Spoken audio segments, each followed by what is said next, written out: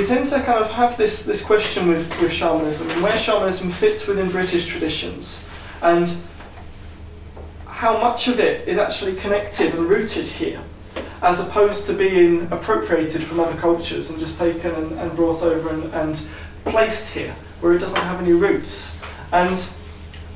for me as a practice where it became, where it was something that I saw working, I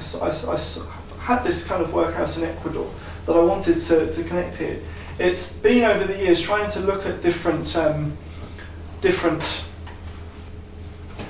ways in which these traditions may have or are likely to have been alive in the past here. And so from these kind of bits that I've talked about as examples, I do believe there was an ancient British shamanism. Where the other part of kind of what was on the title of the talk is to do with modern British shamanism, it's to do with another question that's been stuck in my mind for a long time, which is the so what part of that. Because there's been a saying that's kind of a thing that I've said on kind of different talks and events for years, which is that when the question is to do with what about ancient British practices, what about authentic practices from South America or from Mongolia, my reply to that would have always been when people say, you know, which should we be going for? Should we be going for authentic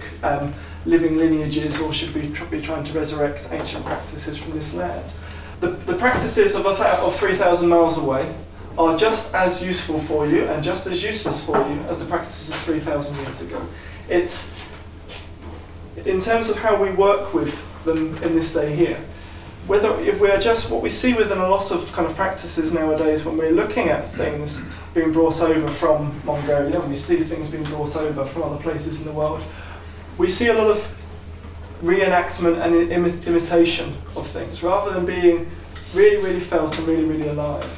And I think that the place that we have now within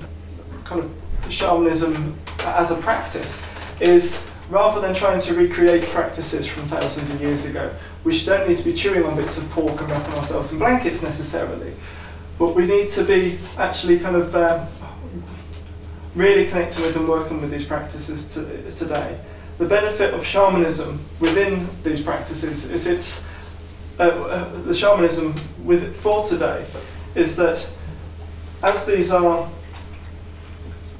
methods that we can work with, they're ways that we can kind of work with and actually connect with the sacred. I believe very much that the reason why so many people in this generation, this kind of last sort of 30 years, are really looking to connect with spiritual practices is in response to kind of the big sickness of the society, which is disconnection and separation. And as more and more people work with different spiritual practices in different ways and explore what that means, what spirituality means for themselves, people are gravitating more and more to, at the moment, shamanism as being kind of one that many people are gravitating to in different forms, as a way of reconnecting. And that's first of all a reconnection with themselves, where many people are working with these practices for their own journey and their own self-healing. This is a way of reconnecting with communities and each other. You know, you've got the poster that was up here to do with the drum circle over at Chilham, and there's drum circles all around. A few of us were talking about the drum circles, where people are coming together to connect with one another through these different practices. But more in terms of connecting with the land and connecting with the spirits of the ancestors and the spirits of the place around them. Not just in an academic way, not just in a reading, yes, there are spirits of the land and that there are spirits of the ancestors, but using these practices in a way of having a direct connection with the sacred. And I think this is kind of what people are really searching for now within spiritual practices. And I think this is what shamanism seems to be offering a lot of people. When Kindred Spirit did their survey a few years ago on what are the topics people are most interested in, shamanism was there as number one. And it seems to be one that people are working, it's kind of popping up all over the place, and you're hearing more and more kind of the idea of celebrities going out to the Amazon to work with ayahuasca. what they're going out there for is often to heal the kind of separation that there's been within themselves that's got them to kind of a point of needing it.